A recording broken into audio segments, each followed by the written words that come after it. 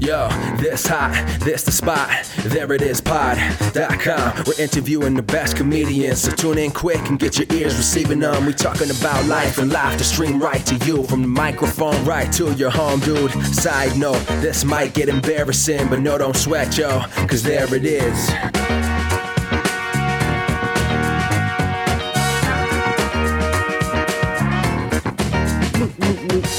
Welcome to the There It Is podcast, a comedy podcast for creators of any variety. I'm your host, Jason Farr. Let's do this. Thank you so much for being here today. Great episode for you, but first, some news.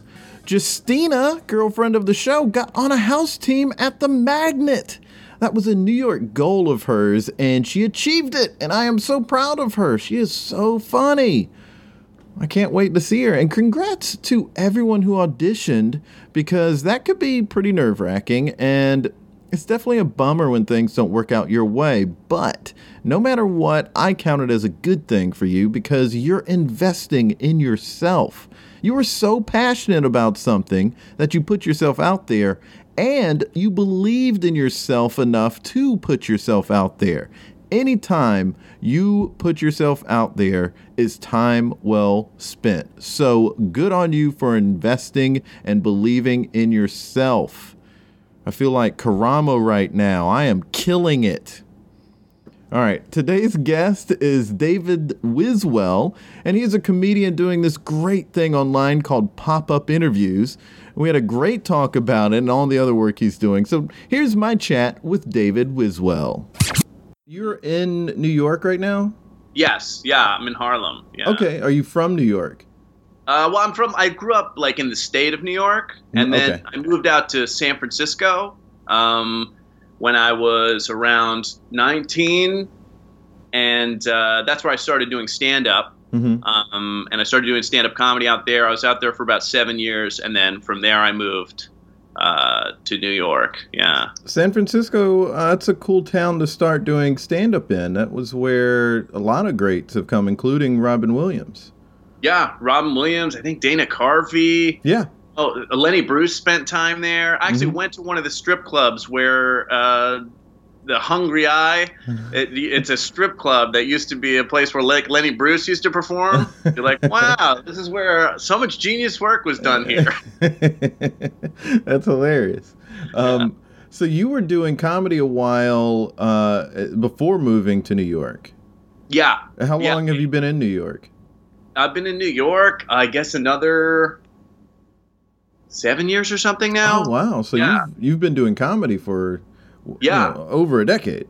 Yeah, I started stand-up, and I love the form of stand-up. Stand-up's so awesome. Mm-hmm. And then at some point when I moved here, I started to transition more into the like internet content thing. Mm-hmm. So like my show Pop-Up Interviews obviously is the extension of that. I started with sketches and things like that. Okay. Learning to edit and shoot pieces, and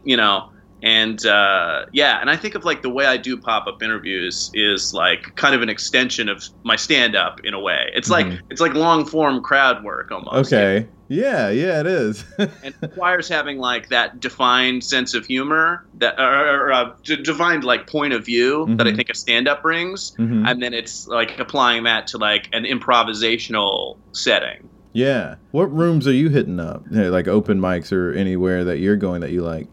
When I first came to the city, I performed at like a bunch of places like Eastville Comedy Club, Stand Up New York. I would do the late night at the Comic Strip. And, I did like Broadway and like a bunch of that shit. But I actually kind of stopped doing stand up. I do like the internet content. I've been trying to sell shows for a while. I've got a few shows, a teaser I created for a show. Right now my focus is mainly on Pop-Up Interviews. Oh, okay, cool. Yeah, I haven't been focusing on stand-up as much either. Yeah. But for a different reason, it sounds like. It sounds like you're busy with a bunch of work, whereas I am doing other stuff. I'm doing improv, but also was just not crazy about the scene. I think I came here wanting to learn a little bit more about the crafting of comedy, whether it's stand-up or improv. And plenty of schools here to learn improv, but stand-up, they always just tell you to go do it. So I was like, yeah, I'll go do it. But, gosh, it's just like, I don't know if this joke is working. Nobody's paying attention. So it got frustrating. So that's a little bit of why I was like, I've got other stuff on my plate that I'll just focus on that.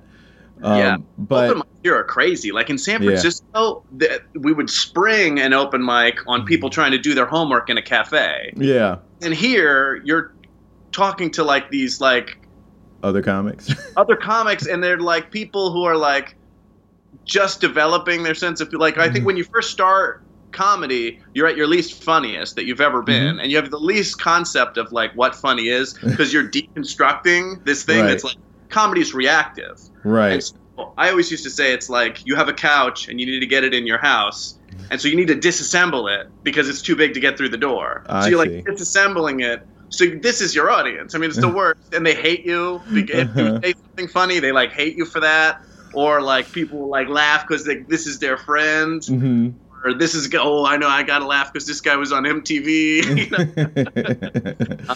So yeah, I found like it was very different here, and I feel like it's a really difficult place to develop. It is, yeah, and I feel like I'd been doing it for several years before moving here, but it is a hard place to develop, and I think trying to develop a little bit more, figure out some. I wanted to cut my teeth, and I wanted to make my jokes bulletproof. Is essentially what I wanted to do, but I think it's just in a different place right now. Stand up. I mean, yeah, because it's cool. Yeah. And it's supposed to be for misfits, right? It's so different now.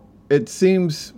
Corporate is not the right word, but it's doing well. I mean, there are tons of Netflix specials out there, but there's something about it that doesn't seem, I don't know how to put my finger on it, but just when I see stand-up now, which is usually someone doing a set on a talk show, it seems like, I feel like it doesn't have the same something about it that made it feel special even 5 years ago when I was watching stuff.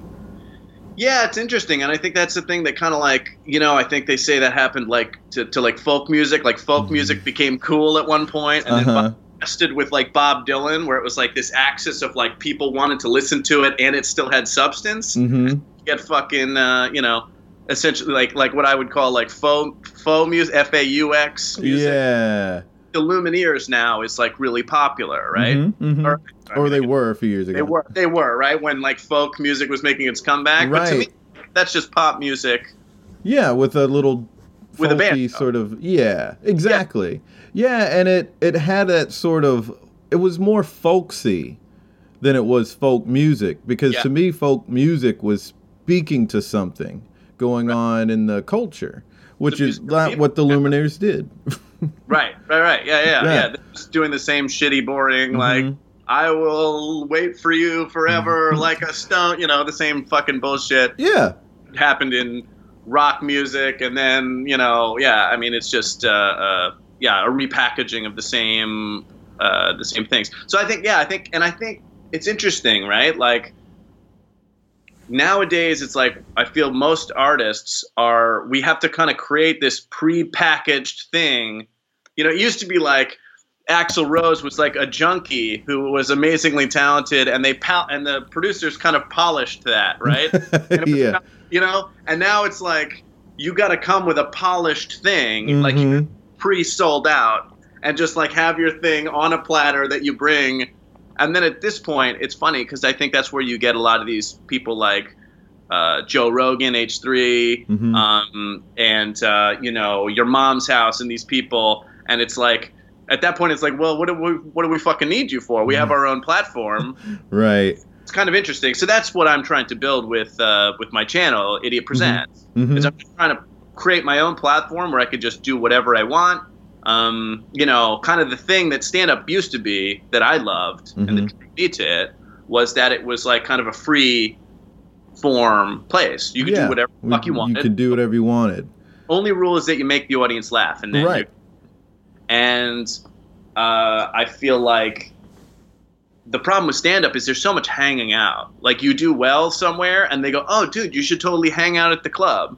And you're like, so I should just like spend 20 hours a week doing nothing? I'm like an artist. Like I'm trying to fucking make something. Exactly. That's what drew me to the YouTube channel. It's all this stuff like, I came up with a funny song, a funny series of songs. This thing, Kippy, the inappropriately depressing kids singer, right? Right. I wrote like 8 short little comedy songs. I recorded them here. I'm probably gonna shoot some more video for it. I got a green screen set up, and then I just fucking edit it. I put it up on my own platform, and the whole thing is just growing this platform, growing Idiot Presents, and then I could just put shit up whenever. And then, so that's, since I got the investor for the channel, or well, not for the channel, actually for the show, but the equipment for everything, we've kind of upgraded my home system. So now I've got like a light grid that's just set up in my living room. So I just, anytime I want, I've got the talk show set, and then I pull that down, it's green screen. And, I've got the live stream set up. I've got my cameras equipment set up, and I can do, I've got an audio mixer. I can do that shit all myself. And so it's like slow. You got to be your own production company to get in the door anyway. And right. I'm already learned all this shit I don't want to learn. All I wanted to do was say fuck to a group of people. And now I got to learn to edit. Well, now I learned to edit. I don't know what the fuck I need you guys for. Now I can edit a video of me saying fuck and just put it out on the internet. Yeah. And like, I think it's a great approach. It's actually an idea I've been knocking around of like creating a platform essentially of different things. And I do find I'm a little more excited about that idea than going back out to do stand-up again, because it is that thing of, you've got to jump through these hoops to, just like hang out for 20 hours just so you can move ahead. And it's like, I really just want to know if I'm crafting these jokes well. Right. Let me just get in my room and do that myself, and then I can just present my work where I want to, or I have so many options to present it. So I'm totally feeling you on that. And I think there's also like, in a professional sense, the professional world of stand-up, there is a lot of, it seems like the hard work is going into building a brand, but as opposed to building a voice, or like showing how professional you are. And that, like, it's like someone handing you a business card and it's like, oh, why is this so businessy? But, it's like, that seems to be the big thing now. It's interesting. Like, so we talk about like the Dane Cook thing, right? Which I think is such a fascinating thing, especially because he's starting to do podcasts again. And I've been listening to him talk, right? And people are starting to give him his due for kind of creating this modern model, which is like, you do all your social media stuff and you run that as your business, and then everything else comes from there, which I think is a double-edged sword. Yeah. And first of all, I mean, and this is not to shit on him, but he didn't create that. I mean, punk rockers created that. Right. Been doing zines forever because they couldn't get in a real magazine, so they create their own thing and they distribute it. And it's funny, I hate punk rock music. Like, I don't like how it sounds, but I love the books about punk rock. I love the like spirit of punk rock more than the music. Yeah. Yeah. Because I'm like, gentlemen, I love the political, ideology you have there, but we could make this sound less like shit, right?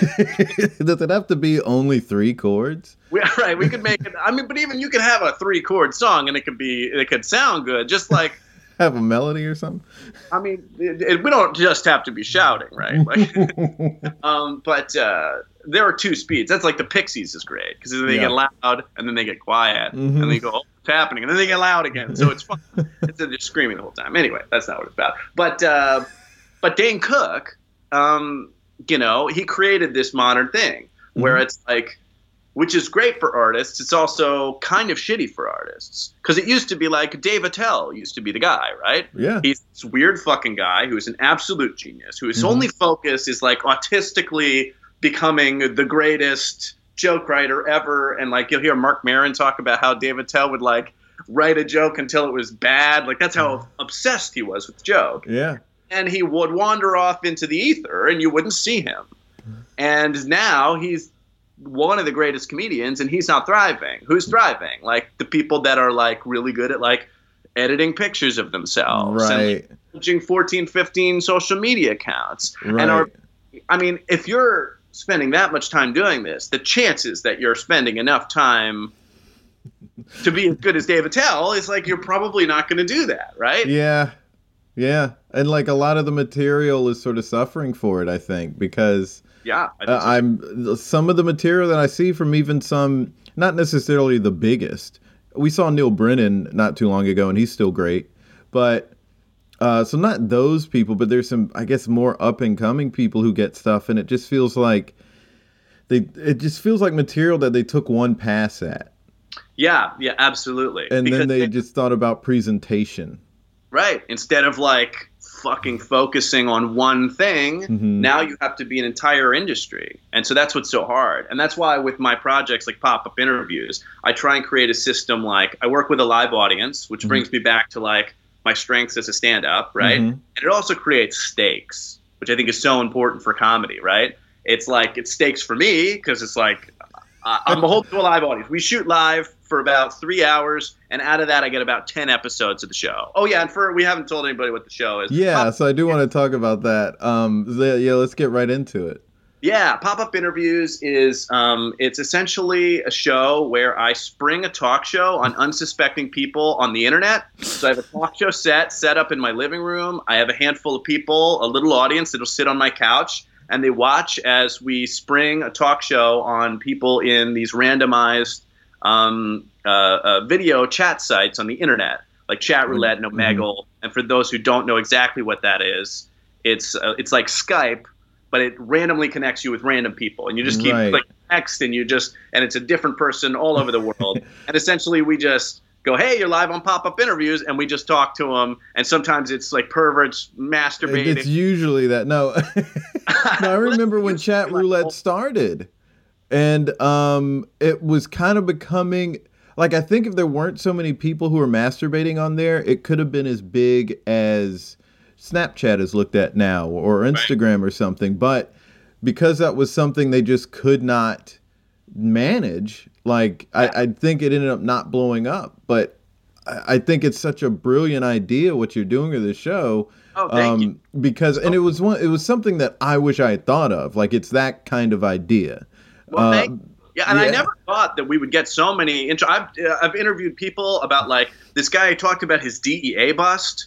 Like the DEA busted down his door. This dude with like fucking all these tattoos and shaved head. He's in like a trailer or something, and he's doing his business homework, and the DEA busts down his door. And he said, my favorite line from the interview, he goes, "And I got an AK-47 right over there," and he goes, "I don't grab it. I'm not crazy."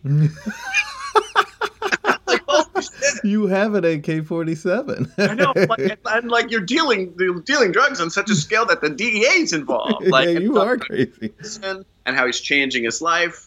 And the interviews are just whatever happens. We had this old Marine who was on and just started like ranting about different countries, and then he starts dropping N-bombs. Oh wow.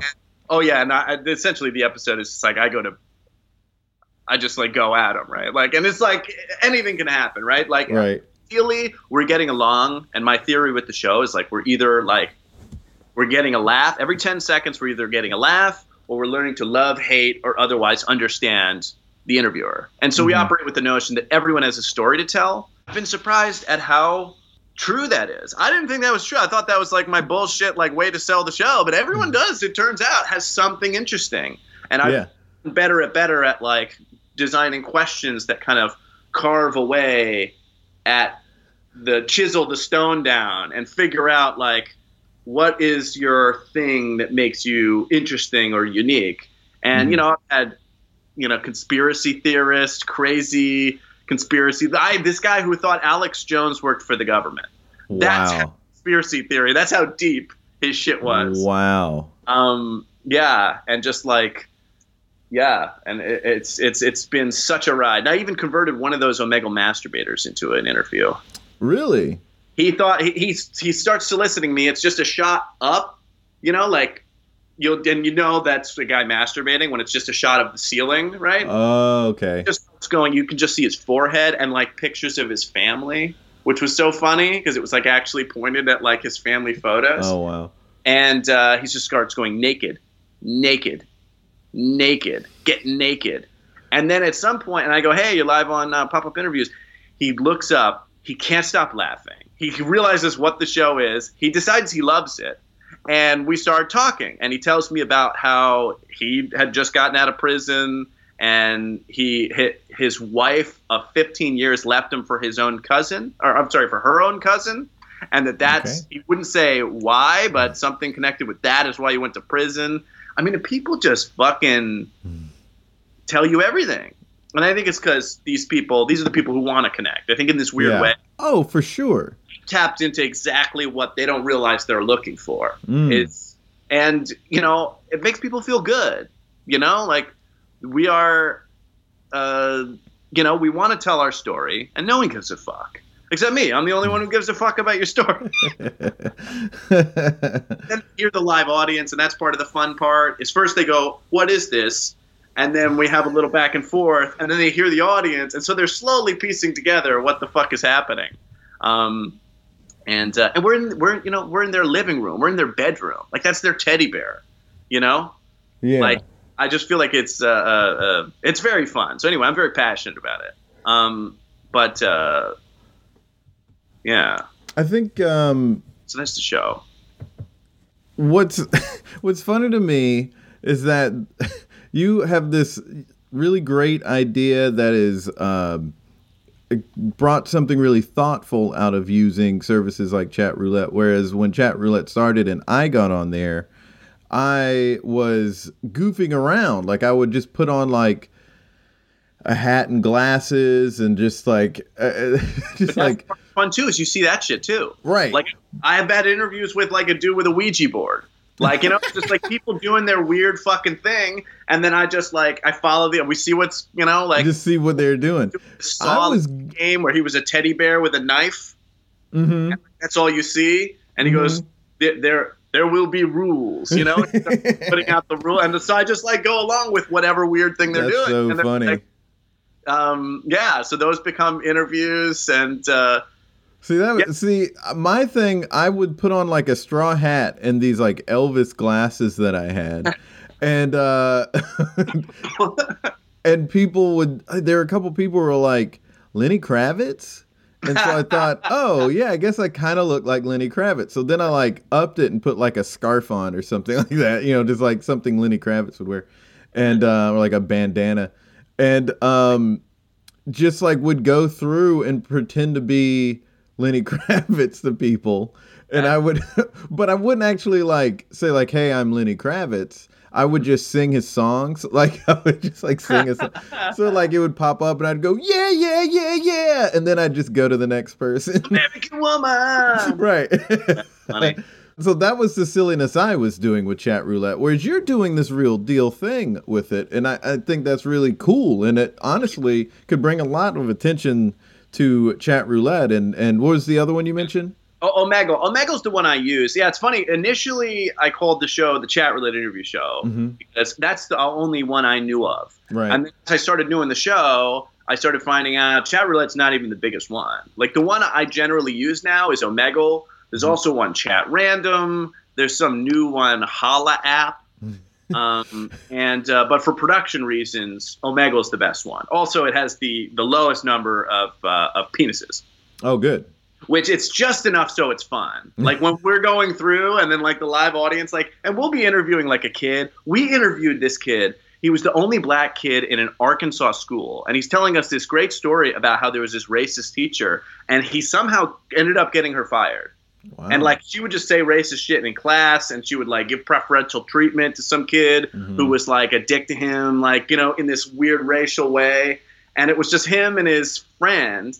And we did this interview where he tells us that story, which is like this great little story of triumph that you like otherwise would just not be heard. Like we get to tell their story. And then the other kid wants to be an indie musician.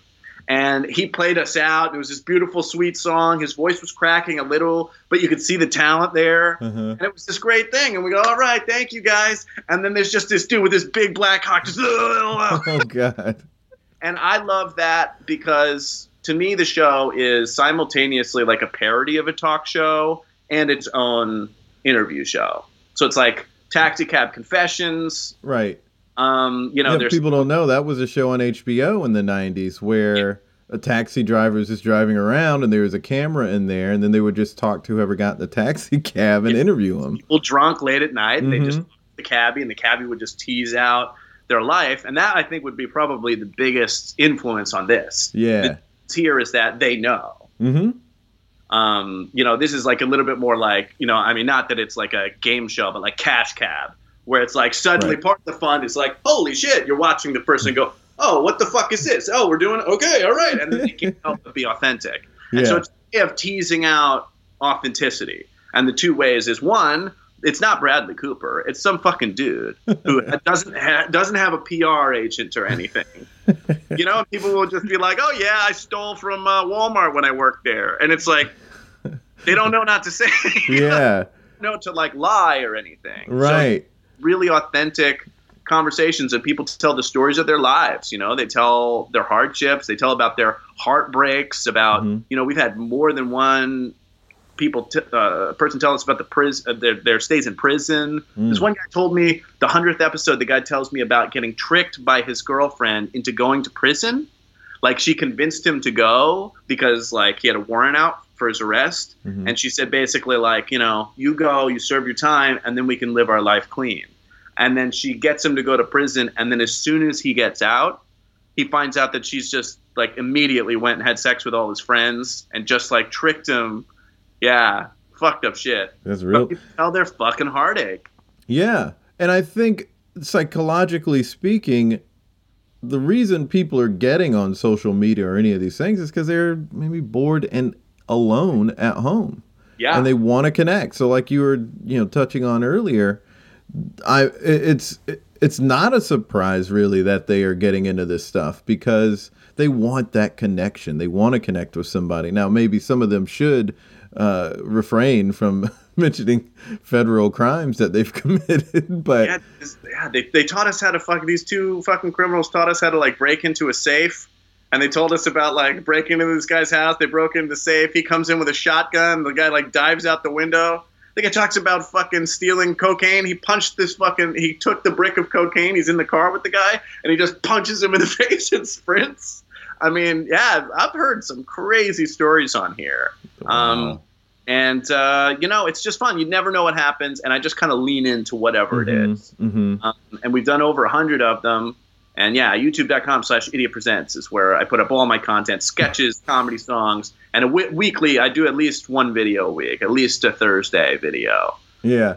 I wish I could do it, but I don't want to rip you off. But do you ever do bits that kind of go away from the point of the show, but just sort of have fun with the medium? Like you find some random person and you act like you're Maury Povich and say you're going to read the results of some in the beginning paternity test. That because in the beginning I didn't know how rich the interviews would be. But now the interviews are so rich that like, other than like if some guy's like doing a Ouija board or doing some weird thing, like then I'll just go with that.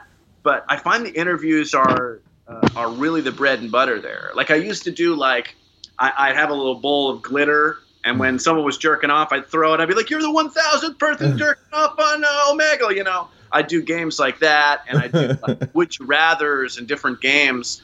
But I find, the formula of just talking to the person, locking in, and just like finding out who they are is just the highest octane. Like it's interesting, it's funny, because it's great for a comedian. Right.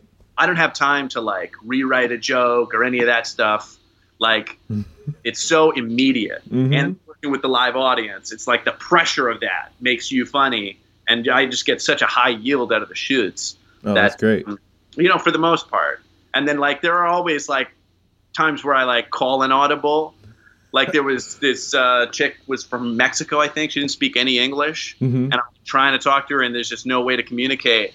And I just go to the audience. I go, does anybody speak Spanish? And somebody had brought his girlfriend, spoke Spanish. So I had her sit down. I crouched next, and she became the interpreter. And so it's like, in that way, like if there needs to be some sort of audible, like I did this one with these high school chicks recently where they talked about how they hated their friend ditched them for another friend. And so we called her. and we confronted her on the air. We confronted their friend on the air. Oh, wow. And so, like, you know, in that case, it's like the childishness becomes the game. It's like, I'm an adult and I should know better. And we're calling this high school, and I'm like, what in the hell? You know, what does she have that we don't have? And she's like, what? That's hysterical. I mean, there are a lot of things that kind of jump out at me that I watched that this touched on, like whether it was like Stern or Taxi Cab Confession, and like all of these shows where people are kind of like unsuspectingly getting into stuff, or they're talking about things that they don't normally talk about. Right. You learn a lot of things. Like it's really all these different things wrapped up in this one new sort of thing because it involves the internet. Yeah, Stern, and it's funny, like, I always want to use Stern as a reference, like to let people know what I'm talking about. But the thing is, if you don't listen to Stern, you have a very specific idea of who he is. Right. And it's like using the term feminist, right? If I say I'm a feminist, 8 different people have 8 different ideas, whether it's positive or negative. Right. So I don't really use that term, even though, like, dictionary definition, I'm a feminist. I think men and women should be treated as equals. Like, I think that's a no-brainer. But, like, if you say Stern, people go, oh, so you just fucking shit on porn stars' chests. Is that what you do? Like, no, that's not what Stern was about. Especially, he used to have this thing where he didn't have call screeners. And so, like, whoever it is, Tom Hanks is just sitting there, and some guy's just like, hey, Tom Hanks, fuck you, man. And Tom Hanks just has to deal with it. So there's an element of that, like, out of my control, which is such a benefit to creating a piece of content. Because once it's out of your control, if something gets fucked up and you've got the live audience, if something goes wrong and you've got the live audience, all of a sudden that's funny. Anything that goes wrong is a piece of content all of a sudden. Oh, yeah. I don't know if you listen to Conan O'Brien's podcast, but last week's episode with Ben Schwartz and Thomas Middleditch, and he was saying it was the mistakes that were so memorable on his show and on Carson or whatever. Like, whenever something unexpected happened, that was always where the special moments came from.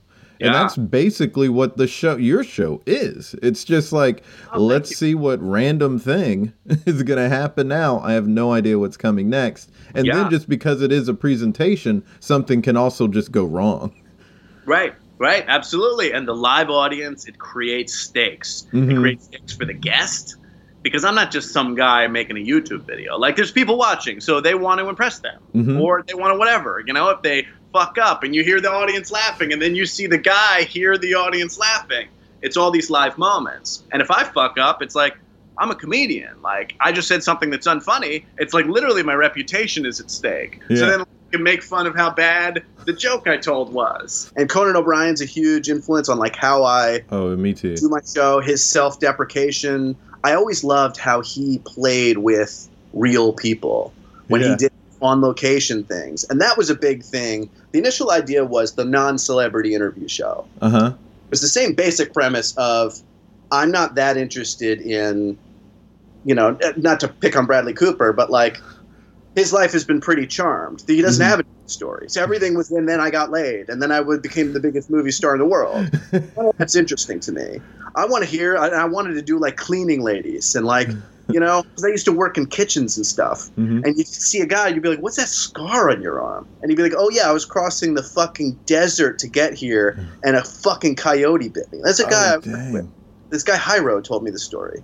And I remember thinking, like, this was, like, fucking 10 years ago. I remember thinking, like, that's a story that's worth telling. Like, I want to hear that. I don't want to hear about, you know? You know, a triumphant story is nothing. It's bull. A person talking about how they fucking struggled and, like, made it out. They almost died because it was, like, fucking so cold at night, laying on the ground in the desert. Oof. That's a story, right? That is a story. So the initial idea was, like, I was really focused. I wanted to do immigrants. Because my thing is, like, fucking they have some stories. Best fucking stories, right? It's like, you know, you talk to, like, a fucking gay dude from Guam. It's like his dad told him he didn't love him, and so he had to come to the United States to, like, be himself. That's a fucking story. That's a story of triumph, you know? Like, you know, like that guy Hyro with that shit. Right. But it just didn't have the same hook. And then eventually I was biking out to Coney Island, I remember, and I just had that idea of I always loved chat roulette and those type of services, and I just had the idea of putting them together. I remember thinking, oh, that's kind of good. And I remember I got to the beach and I texted my buddy. It's 20 miles out to the beach. And I texted my buddy and I was like, hey, what do you think of this idea? And he was like, you should be doing that now. And so I was like, fuck, all right. So I started going home. I just started biking 20 miles back home. And by the time I got home, I'd figured everything out. I knew I wouldn't be wearing pants. So like which is part of the show is like, the guest sees me in a suit, but I'm not wearing pants. So when we go to the side camera, you see I'm not wearing pants. And so it's kind of adds that kind of parody layer to it. Everything is kind of thumbing its nose. It shows this in a way. I don't interview celebrities. I'm not wearing pants. I'm like kind of getting drunk.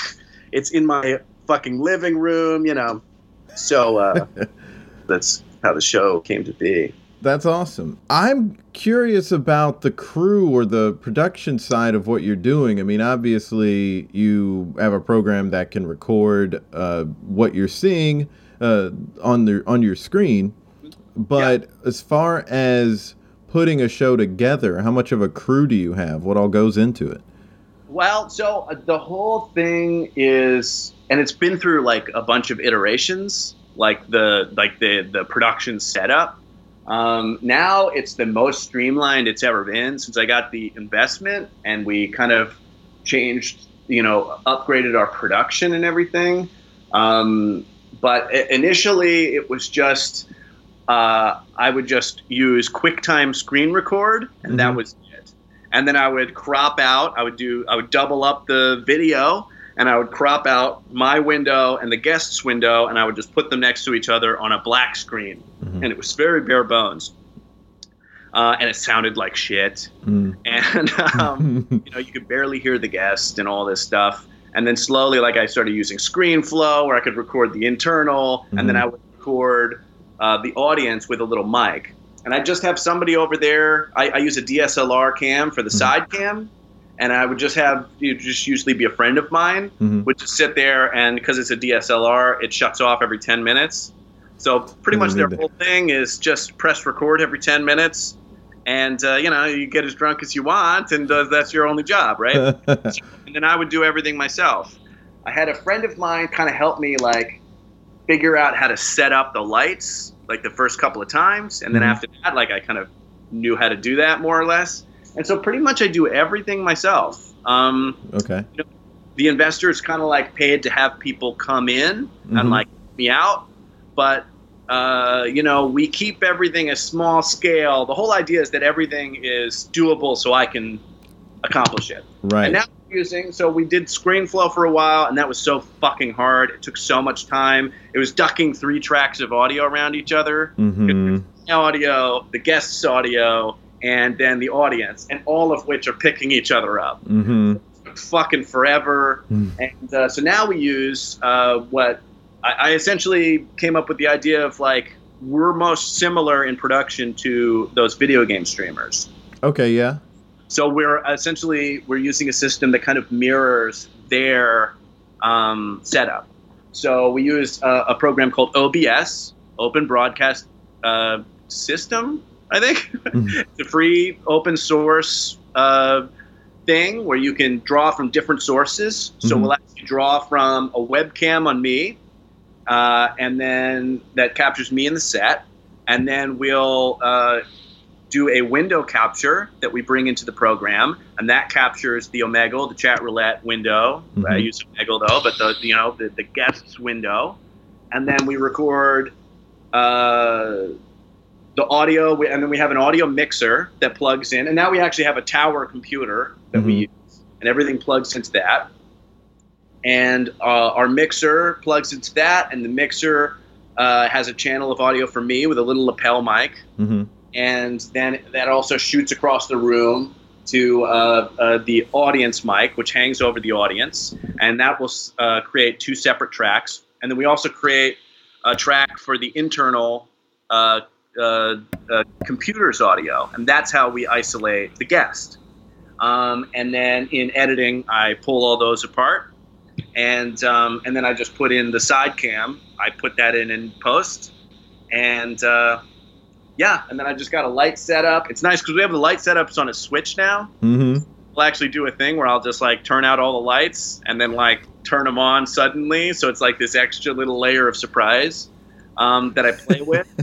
And then we just troll through, and I keep it really loose, and like I've had people involved in like production stuff are always like surprised when they come to the shoot. They're like, oh my God, like I'm surprised it's so laid back. They're like expecting there to be an AD running around. It's like, nah, it's just fucking me. It's That's just good. an asshole who's not wearing pants. And that's, I think, part of the key to how I get so much content and how it's so fun. Right. Laid back. And, Jerry Seinfeld has that theory of TV that he talks about where he says, if you like the place, you'll like the show.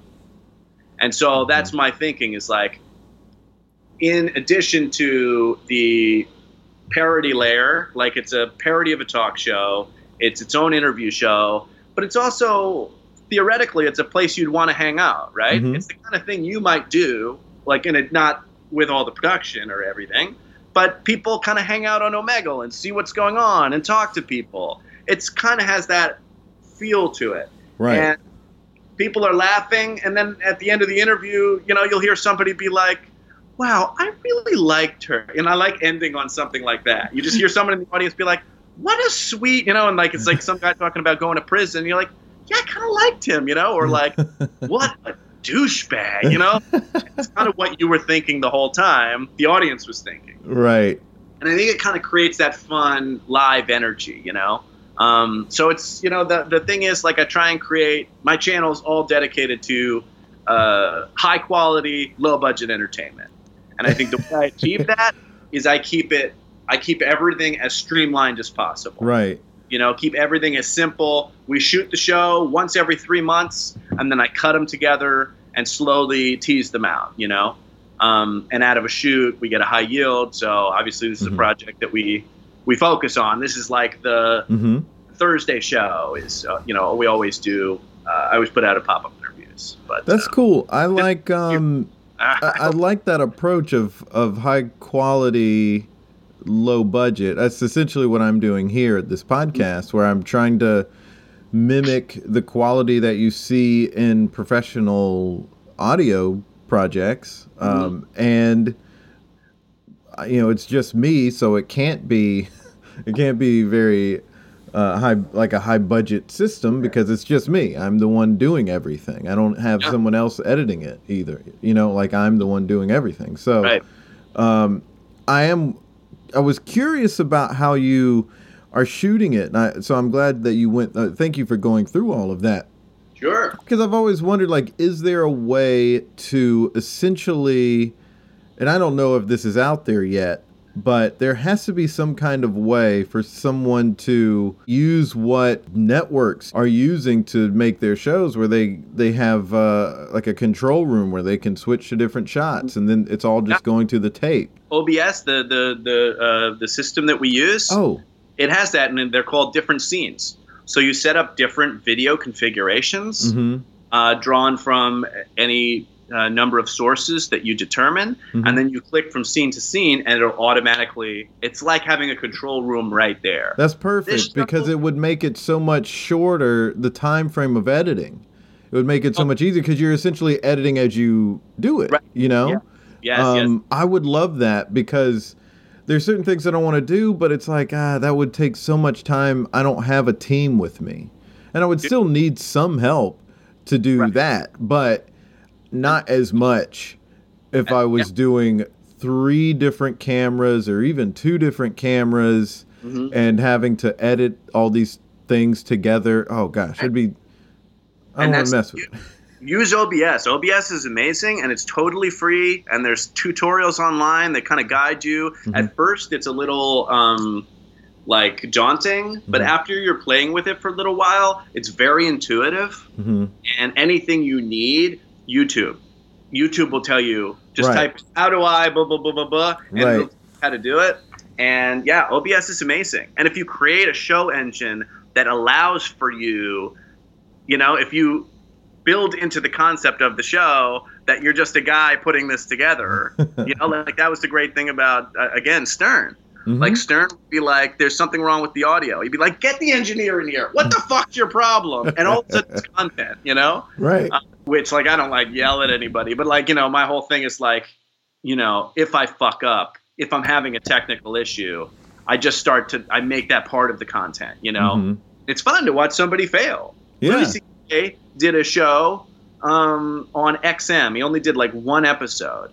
And he did this thing where it's just him instead of like, you know, like Opie and Anthony or right. one of these shows that has like a group of people. It would just be him taking calls.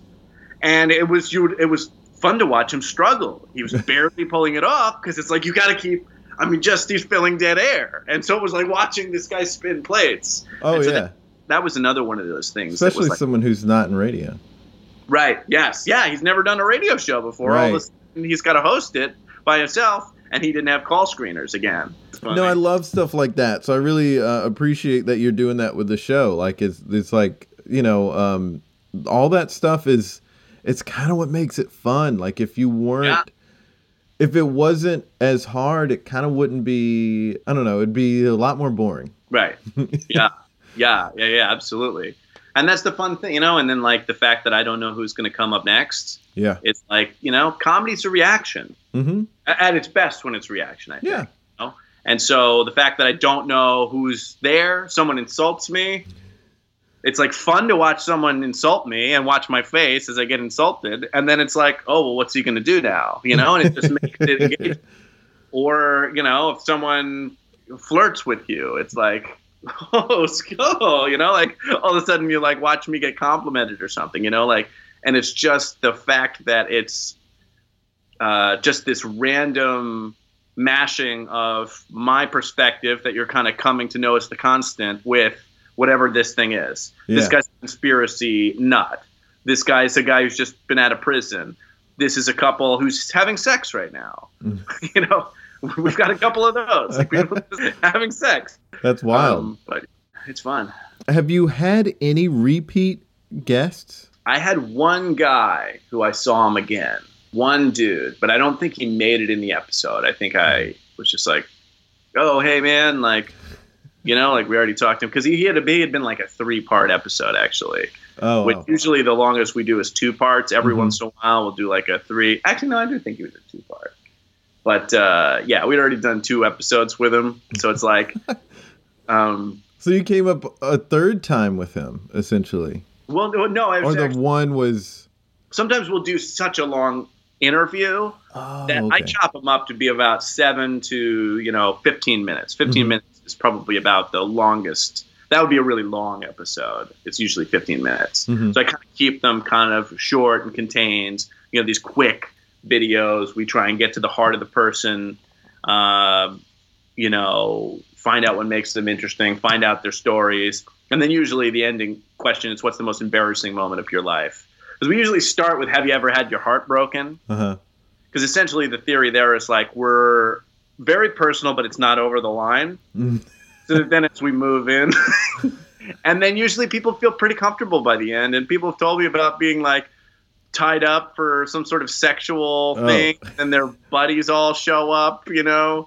That was a really fun one. You know, and just people would tell me, you know, this kid, you know, somebody told me about, you know, having to take a shit and they were locked out of their house and they shit in the yard, you know, like people just tell the craziest little, and they're just these real stories, you know, like there's something about that that's so real. And then I also admit all the things about myself too. Like I've told about, you know, when I shit my pants or, you know, anything like that, which I think, you know, my heart breaks and things like that. And I think that usually makes people feel comfortable enough to, you know, that this is like a safer place. It's not a place where we're not pretending we're all cool, you know. We're not pretending, you know, this isn't Instagram, you know, we're not pretending that our life is amazing. Like life is shit. And, you know, we're having a laugh about it. And that's the environment that we're creating. Well, we've reached the end of this episode. It's time to create something together. Yeah. I'm not positive of where we can go with that. Maybe it's, you know, like thinking of something else in the medium that could be used in the way you're using it, or to create something, to create comedy. Yeah, let's see. Or maybe it's like a path to creating your own platform, because like, you know, you're creating a platform and you got an investor. So, you know, great advice could be given on that subject. Well, for me, I've always operated with the idea that, like, I'm trying to create the exact show I would want to see, right? Okay. Show where if I found that, I would be like, holy shit, that's exactly what I want, right? It rejects all the things I don't care about or I'm annoyed about show business, and it brings in all the things that I love: authenticity. You know, it's not malicious. I think a lot of people would try and do a show like this, and they would try and create these gotcha things sometimes, but that's not the point of the show. Ideally, with the show, me and the person are getting along, and we're actually creating a thing together, even though they're theoretically unimportant because they're not famous, right? Right. And so, you know, my investor's a guy who he loved the content, you know. And that's the thing. It's anything that's good that's happened for this. Anybody who's been sent this, who is of any note or any power, or has, you know, tried to help me out along the way, reacted to it because, you know, they have a similar value set that I do, you know. And I think that, for me, was the key to making this content, and also, like, creating so much. I love the content I'm making, so I'm happy to keep making it. So I think create the thing that you would want to see. That if I was to give anybody any advice, it would be that. Create the thing you want to see. Kind of think about what you want. Let's see. I feel like you have this tapestry of, like, creating a thing, and I feel like that's such a great tapestry. I'd hate to break that. I had this idea for a show that's kind of similar to my show. We could try this. Okay. It's called the Reverse Call-In Show. Okay, how does this work? I've done this before, but I had this idea for it. So we just call a random number, and then what's in the news? Bolsonaro talking with Trump. Is it like we just call a random number and we go, hey, you're on the reverse, like we're Larry King or something. We're like, hey, you're on the Reverse Call-In Show. You know, what do you think about the wall? Yeah, no, that's funny. The reverse. So you want a topic? Yeah, what's a topical topic? Let's see. What's something going on? You got the NCAA tournament starting this week. It's good, yeah, because I don't know anything about that, so that'll be great. Who's playing? Who's a Duke is a heavy favorite. All right, so I'm calling somebody in San Francisco. Okay. So let's see. Hopefully they pick up. I just know 415. They used to live in San Francisco. Hi, you've reached Emily Newman at the Ninth Circuit Court of Appeals Library. Please leave a message The Court of Appeals Library. Oh, that could have been interesting. When you are finished, hang up or press pound for more options. Hi, Court of Appeals Library. You are live on the Reverse Call-In Show. We were curious as to what you think about the NCAA tournament. NCAA tournament. We wanted to know what you thought about that. Anyway, bye. I love you. Do you have time to do another one of these? I want to see. I do have time. Okay. Because I just feel bad not to. I love your form. Oh, I got a scam call earlier. Oh, I want to do one of those. Okay. I have the whole thing planned out. They're trying to scare me into thinking I'm going to get arrested. Fuck, I keep getting fucking... Oh, because nobody picks up if they don't know your number anymore. I guess that's the flaw with my show. All right. So that's like, if you want to create a thing that doesn't work, that's how you do it. You do it live on the air. You don't test it. Maybe we should call this... I think it'll probably just ring busy, but what if we called this scam number that I got? Let's do it. Yeah, that's the thing. I wanted to do videos with that. I have this whole thing planned out. Yeah. So what happened earlier, and it was a robocall, but they claimed that the Department of Treasury is after me, the U.S. Treasury is after me, and that if I don't respond, then I could go to jail or something. I could be arrested, or like I need to deal with this before I get arrested. That's what they said, which is like so heavily illegal. Like you can't claim that the person's going to get arrested. So let's see what happens when I call. Are we back. playing different character? Am I your husband or something? through to Social Security Administration team. How may I help? Hi, yes. I had a call from this number, and my parole officer is here. But I had a call saying that something about the U.S. Treasury is after me. Okay, I'll check into that. Could you please confirm your full name? Yes, my name is Clay McNabb. Thank you. Could you please confirm the last 4 digits of your Social Security number so that I can pull up your details? Yeah, it's 1234, and I know that's strange, but it's just what happened. Like, what happened? That it's 1234. Nobody ever believes me that my last 4 digits of my social are 1234, but that's totally what it is. Okay. And could you please confirm your full name once again? Can you just spell it for me so that I can find the correct information? Yes, Clay, C-L-A-Y, McNabb, are you McNabb. done pissing in that cup? Oh, that's my parole officer. Listen, Piss in that cup. I'm thirsty. yeah, my parole officer is yelling for me to piss in a cup because he's thirsty. So I just want, he's my parole officer, and you guys called earlier, and you said that I could go to jail if I don't call you back, and I cannot do time again. Well, I've not yet checked your case files. What? Well, there might be an arrest warrant against you, but I'll have to check the case files. Oh, boy. Why did you all call me if you didn't know? Hello? Yeah? Why did you all call me if you didn't know that there's a warrant out? Are you just breathing into the phone? Oh, he hung up. Not in the script? Oh, it's such funny. It's not in the script. Yeah, I think that guy may have been struggling with the English there. I think he needs certain things, and then they they need to hear key things, and then it's the checklist, you right? know, of then they say this, because then I think they send you to the next guy who sounds more official.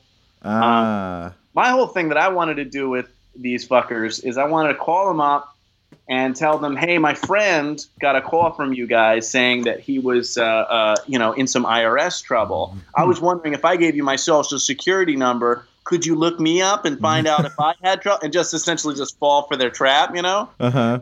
Just keep getting the numbers wrong, keep trying to, and while I'm doing that, I wanted to keep creating like layers on this backstory, like be like, this is a scam, right? Because I'm actually I've been duped before. You know, I was hit by a car and they were going to take me to the emergency room, and I woke up and I was in a bathtub full of ice. You know, they took my kidney. You know, my wife was sleeping with my divorce attorney. They got everything. Like, I fall for a lot of scams. I raised a child that wasn't mine for 14 years. Wasn't even the same race as me. And just I wanted to just keep like laying it on thicker and thicker, and then like keep trying to keep them on, and then ultimately just be like, hey, well, how about if I gave you my credit card number? Would that help? Just keep falling for it, but then just keep being one number short, or then keep reading and just essentially waste their time. But yeah, I think I wondered what would have happened if I had given him my real social security number, or like. Yeah, I've looked into it a little, and so like they actually will be at these call centers, and they actually have some fairly good, like they can look you up based on your number. So like when you say McNabb, like a lot of times like they'll know that that's not the name associated with this number. Right. And then the social security number, essentially they'll use that for like identity theft. That's how they'll like kind of like steal your credit card or whatever. Because then through that, they can then, you know, get on the phone somewhere and give your social, and then they have access to your credit card for a period of time. So like a big scam there. And then some of them apparently will have you like wire them money. Yeah. What I would love to do is I'd love to get a guy to like have a meeting point to like meet me, and then just like call him like when you're supposed to meet, be like, hey, where the fuck are you? And then be like, oh, I'm at this place. Come meet me here. And just see how many places I can get them to go. That would be a fun one. Yeah.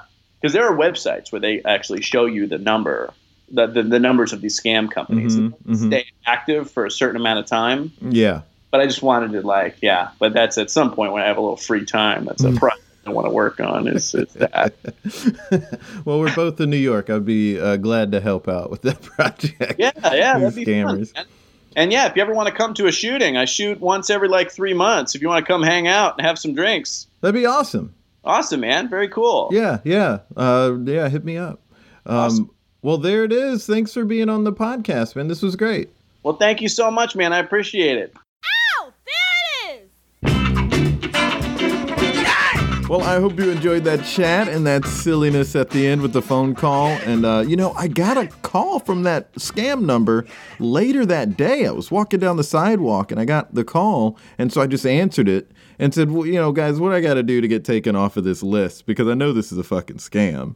And the guy's response was, do you talk to your father that way? And I was like, what? Like, you got the phrase wrong. The phrase, as we all know, the phrase is supposed to be, do you kiss your mother with that mouth? And this guy's like, do you talk to your father that way? It's like, why would I talk to my dad that way? I'm not going to be, Dad, what's this effing scam, Dad? Like, this just doesn't make sense. And so I roasted the guy for that and then hung up. And I haven't gotten a call since, so that's good. Oh, gosh, scams. I actually went on Omegle and Chat Roulette as well, and it's just dudes jerking it, like any time of the day. That's all it is guys, it's gross.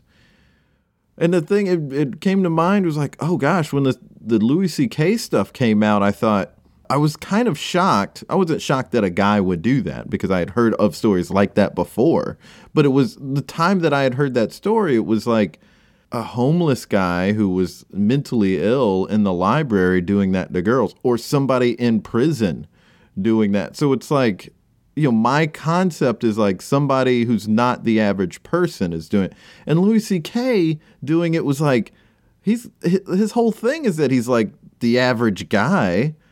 And he really is, because he did that, and I'm learning it from Chat Roulette, but it's just not, I thought it was just like people out of their mind, and it partly is, but I just thought the people who are out of their mind enough to do that was a very, very small number, and it's a much larger number than I thought.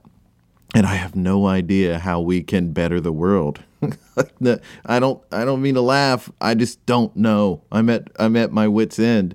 Because you keep thinking like, oh, I'll speak out about this stuff, like treat women better, treat people better. And then you get on Chat Roulette and it's like, oh, are they hearing any of that? Do they know they shouldn't do this? Like Louis C.K., everything we think about is that it was terrible what he did. And he asked for permission first. But these guys on Chat Roulette, they're not asking for permission. So it was like, are they worse? I just don't know. I try to believe in humanity, but the man in humanity just makes me nut. Let me tell you. All right, enough about that. David Wiswell can be found online. He's a good guy. He's not jerking it on Chat Roulette. He's just doing pop-up interviews. And they're hilarious. And you can find them on YouTube.com/Idiot Presents. He has his other sketches and things that he's done on there as well. He's got lots of bits. I think he's got a bright future. So let's follow him, shall we? We also have links in bio to social media for him, but he's just at David Wiswell on Instagram and Twitter, so check him out. Well, folks, that's it for us for now, but we have more fun things coming up in the future, and I have an idea for next week's episode that I hope you enjoy. So until next time, be good to each other. The music for the theme song was created by Neil Brooks. The rap was written and performed by Nick Acevedo. The logo for There It Is was created by Jeff Prater. The There It Is podcast is produced by Jason Farr.